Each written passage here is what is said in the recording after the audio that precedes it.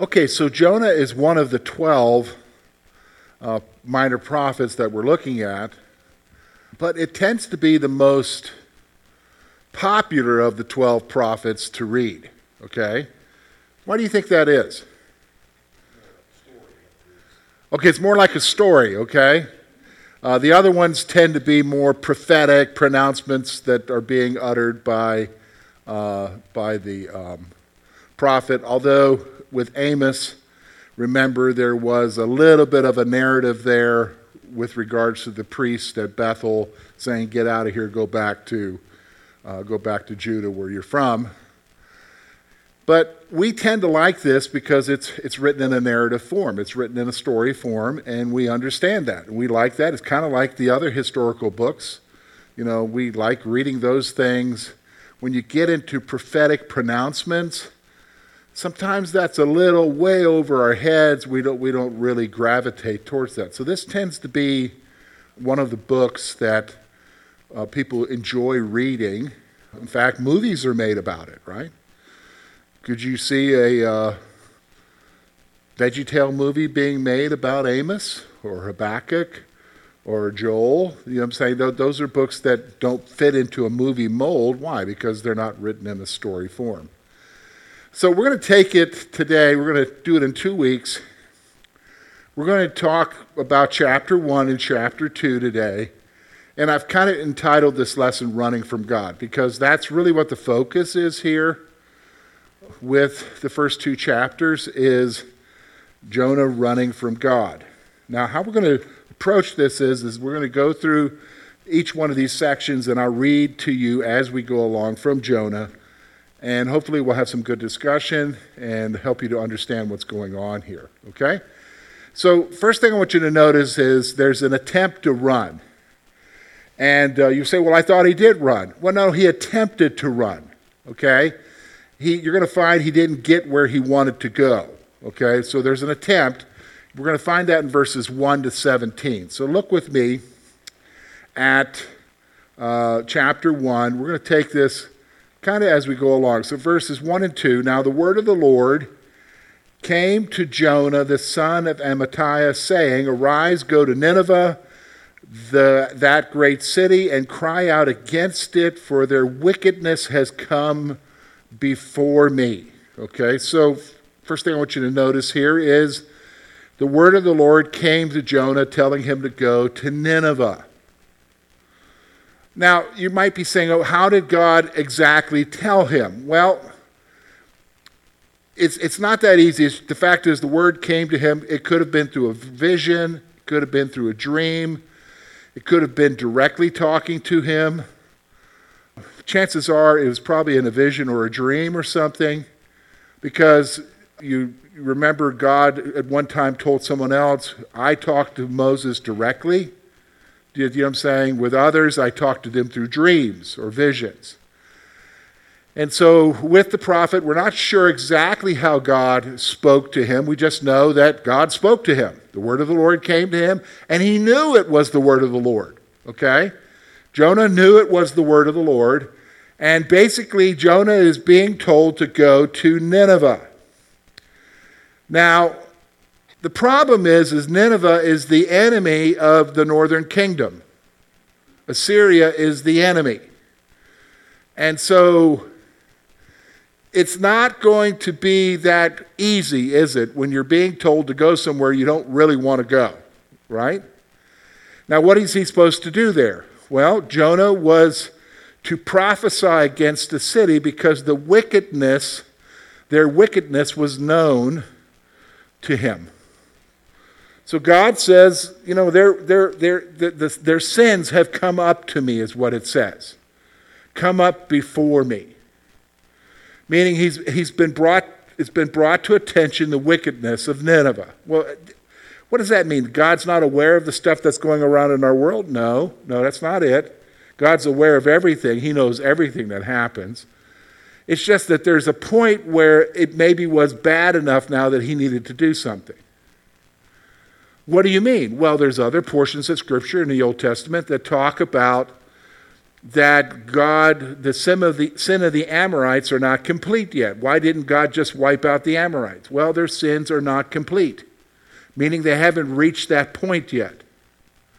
Well, you could say that possibly Nineveh was getting close to that point. And so God sends a prophet there, Jonah. And he's supposed to tell them, hey, God's aware of your stuff. He's aware of your wickedness.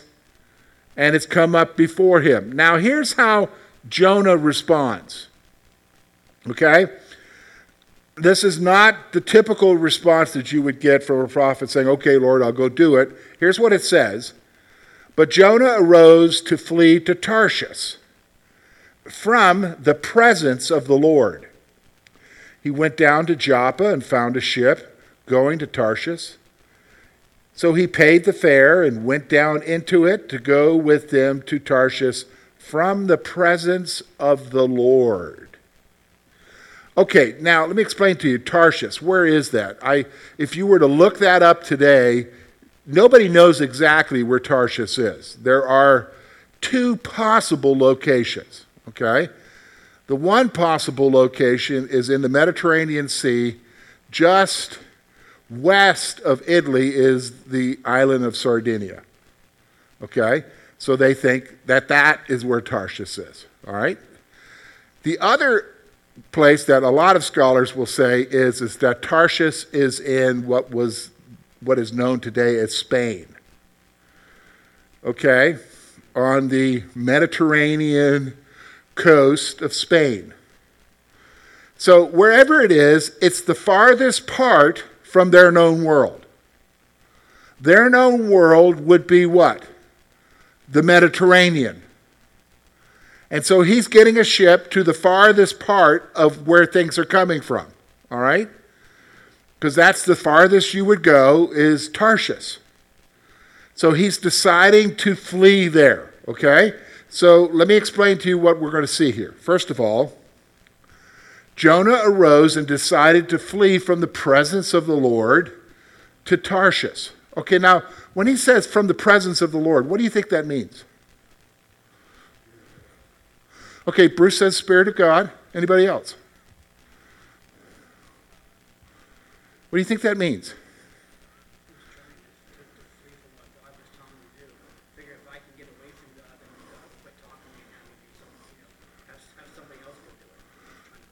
Okay, that's a good point, but all right, that's a good point, Tim. So, but what does it mean to flee from the presence of the Lord? What does he mean by the presence of the Lord? He's saying that Bruce is saying the Spirit of God. What else do you think it means?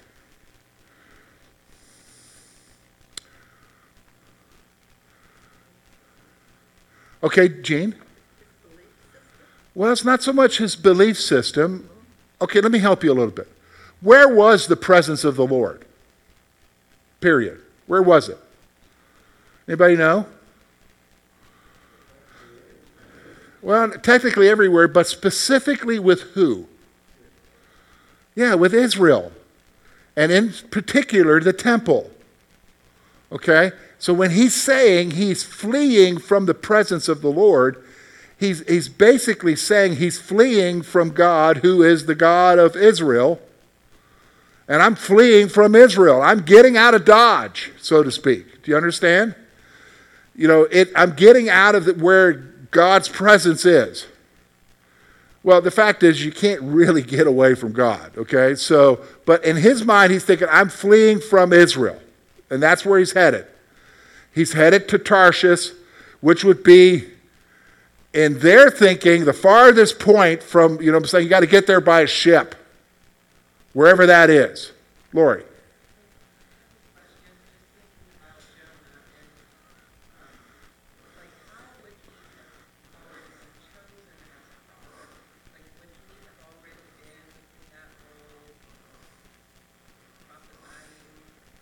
Yes, now we talked about that. Yes, we did talk about that last week. Jonah is mentioned in one of the historical narratives in Kings, prophesying concerning the military victories. He's mentioned by name, prophesying the military victories of Jeroboam II in the northern kingdom. Do you understand what I'm saying? So he is mentioned in the historical narratives by name as a prophet of the Lord. Okay? So yeah, he's a prophet. Does that help you? Yeah, I'm just thinking about what's going on. I think if you thought about it for a moment, like, honestly think about it. In the Jewish mindset, who was going to make it? Who was going to make it with God? Just the Jews. And everybody else, what was their lot in life? Yeah, in fact, it's written in some of the ancient manuscripts that they viewed Gentiles as the firewood of hell. Do you know what I'm saying? I mean, you're just a piece of kindling for stoking the fires of hell. Do you know what I'm saying? So in their mind, the only chosen people were who? Israel. So to be told as a prophet of the Lord to the people of Israel, I want you to go to Nineveh, the dominant military power of the time, and I want you to prophesy to them and tell them, I'm getting ready to do something because their wickedness have come up before me.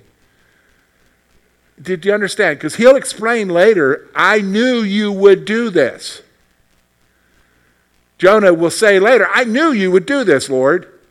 You know what I'm saying? I knew you would relent and let them live. Because he wants them wiped out. Do you understand? I mean, he wants them to be done away with. And so when God tells him to do something that he's totally opposed to, he's what? He's out of there.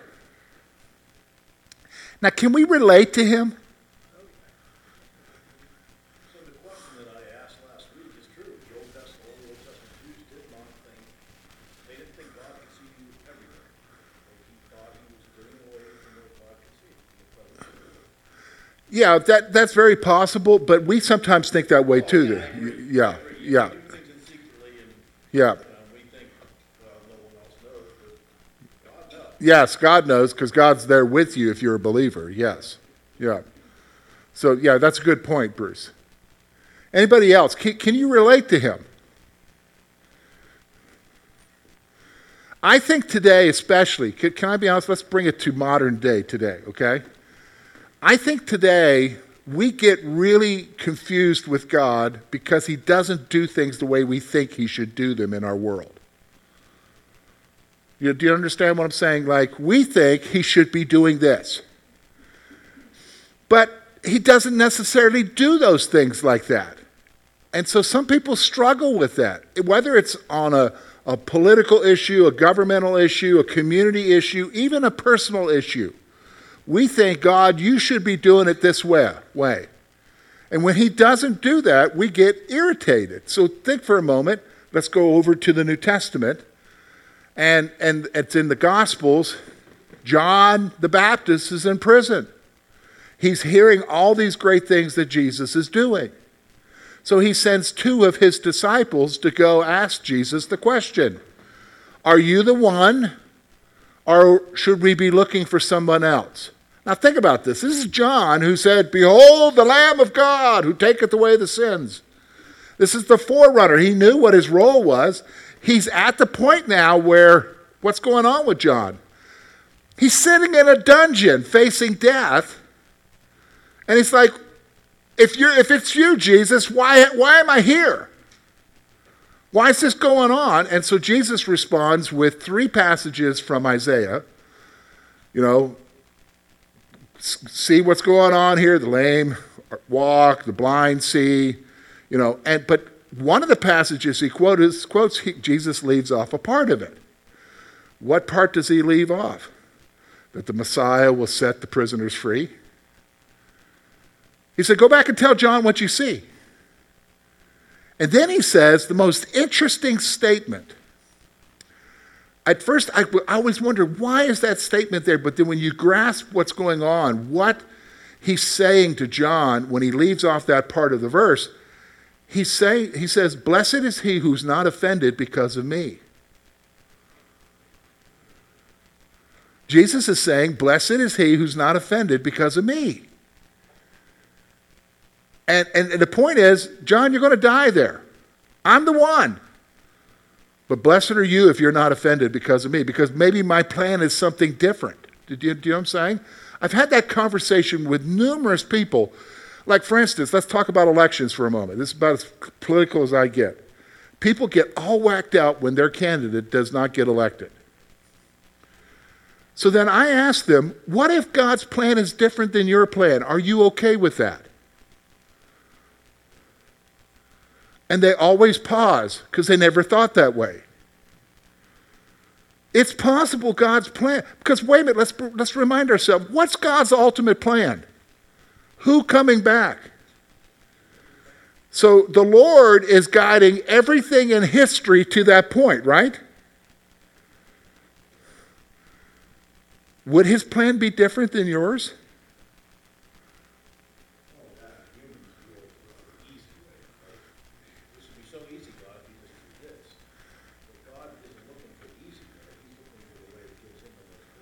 Yes. And ultimately to the return of his son, yes. Even if you're praying for a loved one, let's say that is not saved, you've been praying for him for a long time, and you think, God, why don't you just make something happen? So, because in my mind, that's the easy way to do it. Yeah. Something happens and the person you're praying for becomes saved. But God might wait 20 years because that person might drift down to the bottom.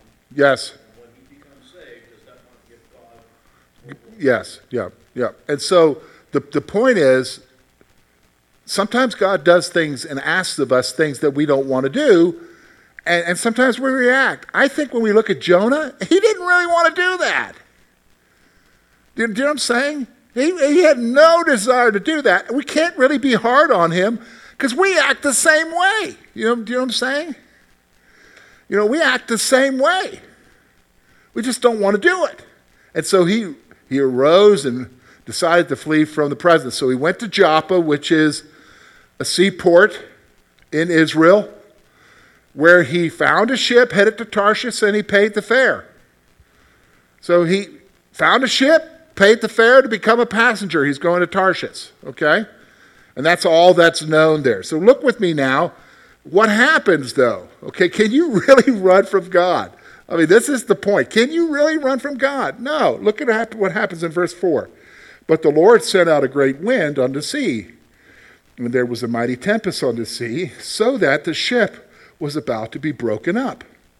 Then the mariners were afraid, and every man cried out to his God, and threw the cargo that was in the ship into the sea, to lighten the load. But Jonah had gone down into the lowest parts of the ship, and had lain down and was fast asleep. So the captain came to him and said to him, "What do you mean, sleeper? Arise, call on your God. Perhaps your God will consider us, so that we may not perish." And they said to one another, "Come, let us cast lots, and that we may know for whose cause this trouble has come upon us." So they cast lots, and the lots fell on Jonah. Okay? So here's what's happening here now. So he's on this ship. The Lord sent a great storm upon the sea, and the ship was about to be broken up. Now, I understand in the Mediterranean, this is not unusual for storms to just appear, and great storms. We know that from Paul's life. When you read through the epistles, how many times we read from the book of Acts? He says he's been in the deep several times, meaning he was shipwrecked several times. Do you know what I'm saying? So this is not unusual, but God brought up a big storm, okay? And the ship was about to be broken up. And you say, how's that possible? They're wooden. Do you understand what I'm saying? They're made from wood. This is not a steel ship, okay?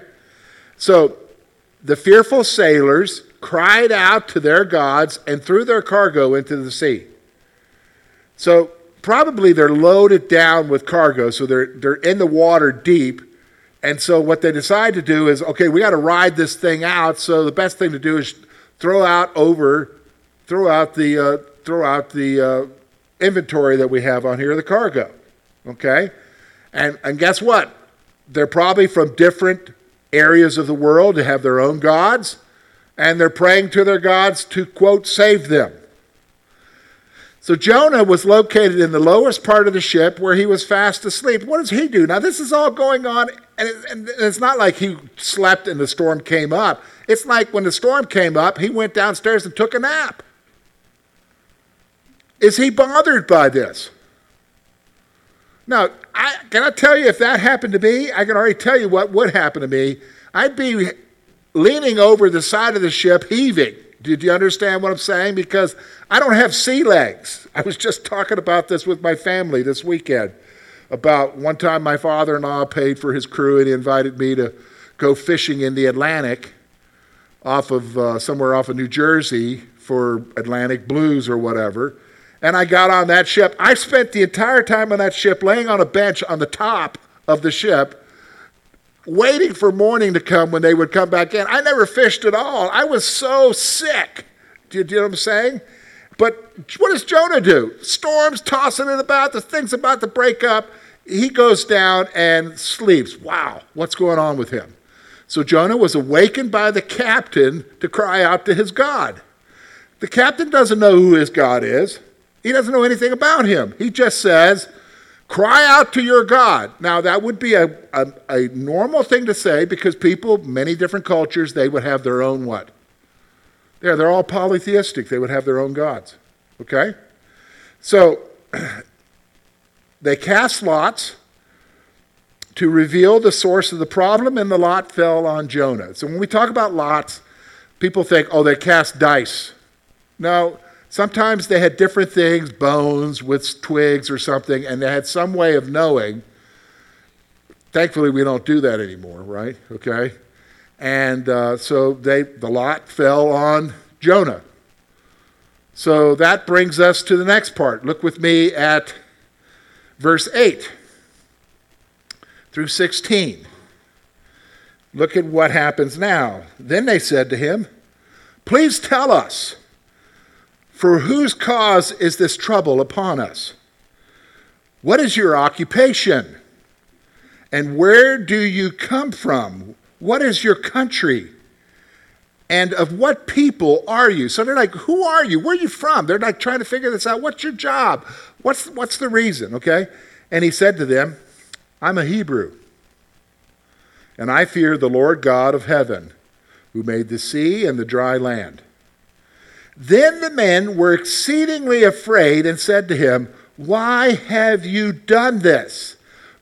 For the men knew that he fled from the presence of the Lord because he had told them. Okay? Verse 11, they said to him, what shall we do to you that the sea may be calm for us? And the sea was growing more tempestuous. I mean, the storm's getting worse. Okay? And he said to them, pick me up and throw me into the sea, and the sea will become calm for you. For I know that this great tempest is because of me. Nevertheless, the men rowed hard to return to land, for they could not, and the sea continued to grow more tempestuous against them. Therefore they cried out to the Lord and said, we pray, O Lord, please do not let us perish for this man's life. Do not charge us with innocent blood.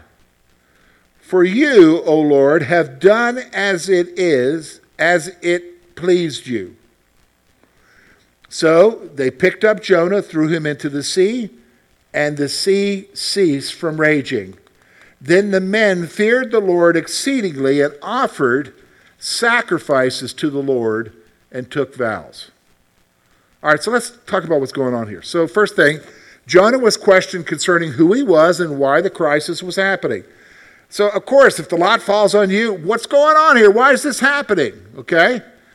And here's what he says. He reveals that he was a Hebrew and that he feared the Lord, the God of heaven, who is what? The master over the earth and the seas. So notice he's not saying exactly what he's done. He just says, I'm a Hebrew. Like that should be enough. I worship the Lord, the Creator, the God of heaven. And they didn't need to ask anything more because they already knew why he was there. What? When they heard this, the men were afraid because they knew that Jonah was fleeing. Now, when he said he was fleeing from the presence of the Lord, that's why I think he's talking about fleeing from Israel here, from the Lord's presence in Israel. Because he maybe said that, I'm heading out, getting away from Israel. That's maybe all he said to them. Okay? So they knew he's running from God then. Now it's clear he's running from God. He's a Hebrew running from God. So they asked Jonah what they should do because they wanted the seas to become calm. So it's like, well, what do we do then? How do we get control of this situation? How do we stop this? Now, can I be honest with you? Today, we wouldn't even ask questions like that. We wouldn't. Why? Because we're so scientifically oriented. You know, so like yesterday, we gathered down at Lori's in-laws farm and my in-laws farm, Lori's parents' farm, and we were going to have a campfire there, and because our son Foster is here from Texas, and we were going to have a family time together with a fire and everything. And do you think we had a fire? No. Why? One storm after another, the scattered rain. And so I said to my mother-in-law, she said, what can I do to help? I said, can you control the weather? We would never, you know what I'm saying? And then she just laughed because she knew I was saying, no, there's nothing for you to do. You know what I'm saying? So the point is, we have no control over things. We would never even talk like, oh, there's bad things happening. What can we do, Rob, to get this situation under control? We wouldn't, that's not what we would do. They do that. Why? It's their worldview. God is doing this. So what do we need to do to get God to stop doing this? Because obviously God's doing this, so you, prophet, you know what we need to do. And so he tells them. I think it's amazing what he says to them. Throw me in the sea. He instructed them to throw him into the sea, but they tried to row back to land. See, they're not willing to do that. Do you understand? They know if they throw him into the sea, what happens to him. Yeah, he drowns. They don't want that on their conscience. In fact, they talk, even when they prayed, God, forgive us of innocent blood. They don't want to be the ones to kill him. And so guess what they try to do then? Well, we're just going to head back to shore. Well, that's not going good because the storm gets fierce. Okay? The storm gets fierce. So the storm grew more extreme and they cried out to God for forgiveness. This is interesting to me. They cried out to his God because they know it's his God who's bringing the storm. And they're saying, Lord, we don't want to be held accountable for this man's death doing this. They are crying out to God for forgiveness. Okay? But guess what they do? They threw Jonah into the sea and the seas became calm. Now that would be freaky, wouldn't it? You know what I'm saying? You got this huge whatever happening. It's getting worse as time goes on. And then you do what the guy says. You throw him into the sea. Maybe watch him disappear under the waves. And then everything becomes calm. That would be wild, wouldn't it? So how do they respond? The sailors became fearful of the Lord. You better believe it, you would, yeah. Natural reaction, right? And what? Offered sacrifices to him and made vows. So there they saw the power of God. Now, what happens next after this is interesting to me, and it's been the topic of a lot of discussion, scholarly, and that is verse 17. Now the Lord had prepared a great fish to swallow Jonah, and Jonah was in the belly of the fish 3 days and 3 nights. So the Lord prepared a great fish to swallow Jonah, and he remained there 3 days and 3 nights. Now, what do you mean there's scholarly discussion? Well, they're trying to figure out what kind of fish would do this. Was it a largemouth bass? No. You know it's not that. What's big enough to swallow somebody? Well, it's a whale. Well, it says fish, though. Yeah, but remember now, we classify things in terms of mammals and fish, right? They didn't back then. So it was a great fish. whether it breathes air normally or through its gills like other fish. The point is, it's a great fish. He was swallowed by a whale. It's the only animal that we know of that could do that. Yes, he prepared him. He had him there. Yep. Could have made a big largemouth bass and swallowed him. Yes, okay. Because you start that conversation about the whale, then you get scientific reasons why the whale wouldn't swallow him and blah, blah, blah. I understand. The point is God intervened and, Exactly. yeah, because maybe the whale wouldn't normally swallow a man. Or it would spit it right back out if he did or whatever. Yes, The point is that God prepared. that's exactly right, Bruce. So God prepared him to have something that would be not normal in his belly for 3 days. I don't think you'd live for 3 days if you got swallowed by even a whale and stayed in that belly for 3 days. Yeah, because they have to have air. Well, that and the juices from the stomach would start to dissolve. That's exactly right. At least work on your skin a little bit. Yeah. Yeah. Yeah. Yes. So that brings us now to chapter 2. So he's swallowed by a whale. Now that is, let's just be honest, that's miraculous, right? Well, it doesn't sound miraculous. I don't want to be inside the belly of a fish. That's not the point. And that's not the point that Jonah is going to make here in chapter 2. So look with me what he prays in verses 1 to 10. Then Jonah prayed to the Lord his God from the fish's belly. I cried out to the Lord because of my affliction, and he answered me. Out of the belly of Sheol I cried, and he heard my voice. For you cast me into the deep, into the heart of the seas, and the flood surrounded me. All your billows and your waves passed over me. Then I said, I have been cast out of your sight, yet I will look again toward your holy temple. The waters surrounded me, even to my soul, and the deep closed around me. Weeds were wrapped around my head. I went down to the moorings of the mountains, and the earth with its bars close behind me forever. Yet you have brought up my life from the pit, O Lord my God. When my soul fainted within me, I remembered you, and my prayer went up to you into your holy temple. Those who regard worthless idols forsake their own mercy, but I will sacrifice to you with the voice of thanksgiving. I will pay what I have vowed. Salvation is of the Lord. Now, is anybody struck by anything about this prayer? What doesn't he do in this prayer?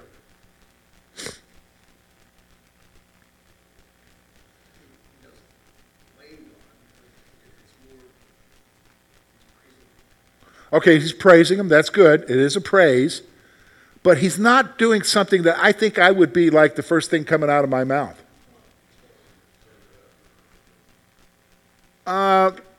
Yeah, that's true too, but it's still not the first thing that would come out of my mouth.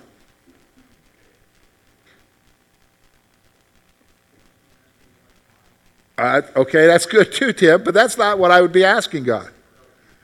Okay, he's not asking for help. The first thing out of my mouth is, get me out of here. You know what I'm saying? He's not asking for God to get him out of the belly of this whale. I mean, that's just a natural reaction, okay? But rather, what you have here is a prayer of thanksgiving. He does acknowledge some things about what God has done. And so let's go through this. Some of you are like, what are you talking about, George? Well, let's take a look here. We'll go through the prayer together. First thing I want you to notice is Jonah prayed to God from the belly of the great fish. So he's in this belly of the great fish and he's praying, okay? He states that he cried out to God because of his affliction and the Lord answered him. Now, isn't that interesting? What affliction is he talking about here? Huh? Nope, that's not the affliction. Well, he didn't do what the Lord, but there's another affliction he's talking about here. No, Because he describes it here. The affliction is being cast into the sea. It's being cast into the sea. What do you mean? Because he goes on in the passage, look at what he says there. For you, who? God, you cast me into the deep, into the heart of the seas. The flood surrounded me, and all your billows and your waves passed over me. And I said, I have been cast out of your sight. Yet I looked again toward your holy temple. The water surrounded me, even to my soul. The deep closed around me. The weeds were wrapped around my head. I mean, he's getting down pretty deep, right? And I went down to the moorings of the mountains. The earth with its bars closed behind me forever. Yet you brought me up. You brought my life from the pit, O Lord my God. He is praising God here, thanking God, crying out to God because of the affliction. That is, he's dying, he's drowning. And what? God saved him.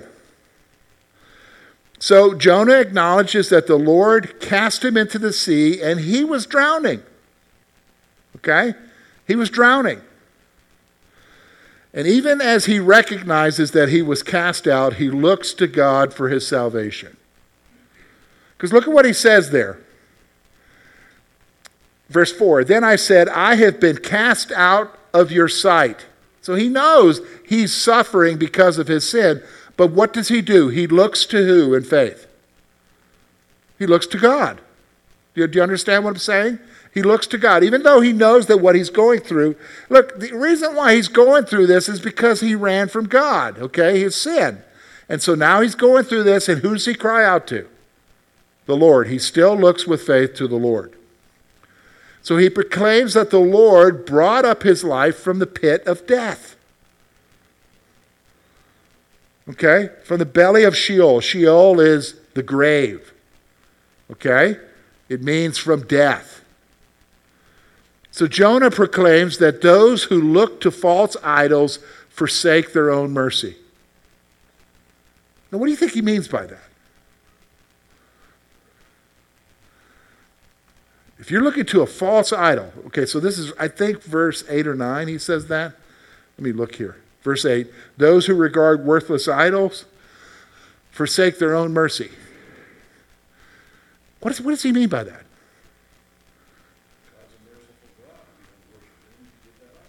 Okay, so if I'm going after my worthless idols, whatever that might be, I'm forsaking mercy from God. I'm forsaking any possibility of hope, right, is what he's saying here. Because I'm pursuing something that I think will give me hope, but doesn't. I'm pursuing something that I think will provide me with some sort of salvation, but it doesn't. So he's saying if you're pursuing worthless idols, you are forsaking what? Mercy, okay? You're forsaking mercy. And so because of salvation, Jonah will give thanks to the Lord. Now, I think it's interesting here because he describes the giving of thanks as a sacrifice. Look at what he says there. But I will sacrifice to you with the voice of thanksgiving. That's in verse 9. I will sacrifice to you with the voice of thanksgiving. Why do you think giving thanks, he would say it's like a sacrifice? Why do you think that is?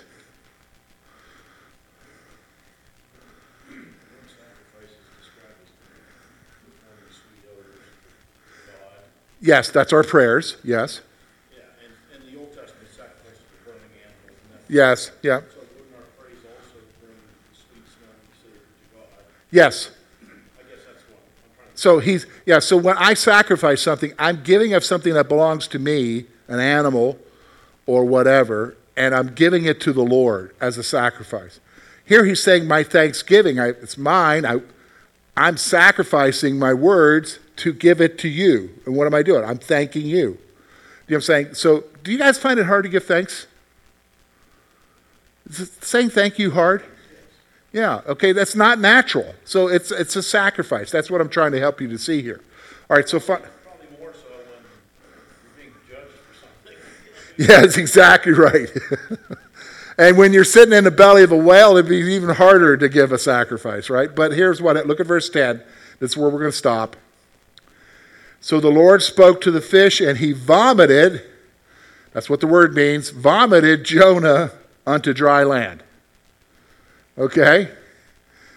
So God prepared this fish wherever they were in the Mediterranean Sea, swallowed him. 3 days and 3 nights, he takes him where? Back to the coast area of Israel. And what? Belches him out into the, vomits him up, whatever you want to call it. So the Lord spoke to the great fish, and it vomited Jonah onto the shore. So that is the midsection of the prophecy. So next week we're going to get into 3 and 4, Nineveh.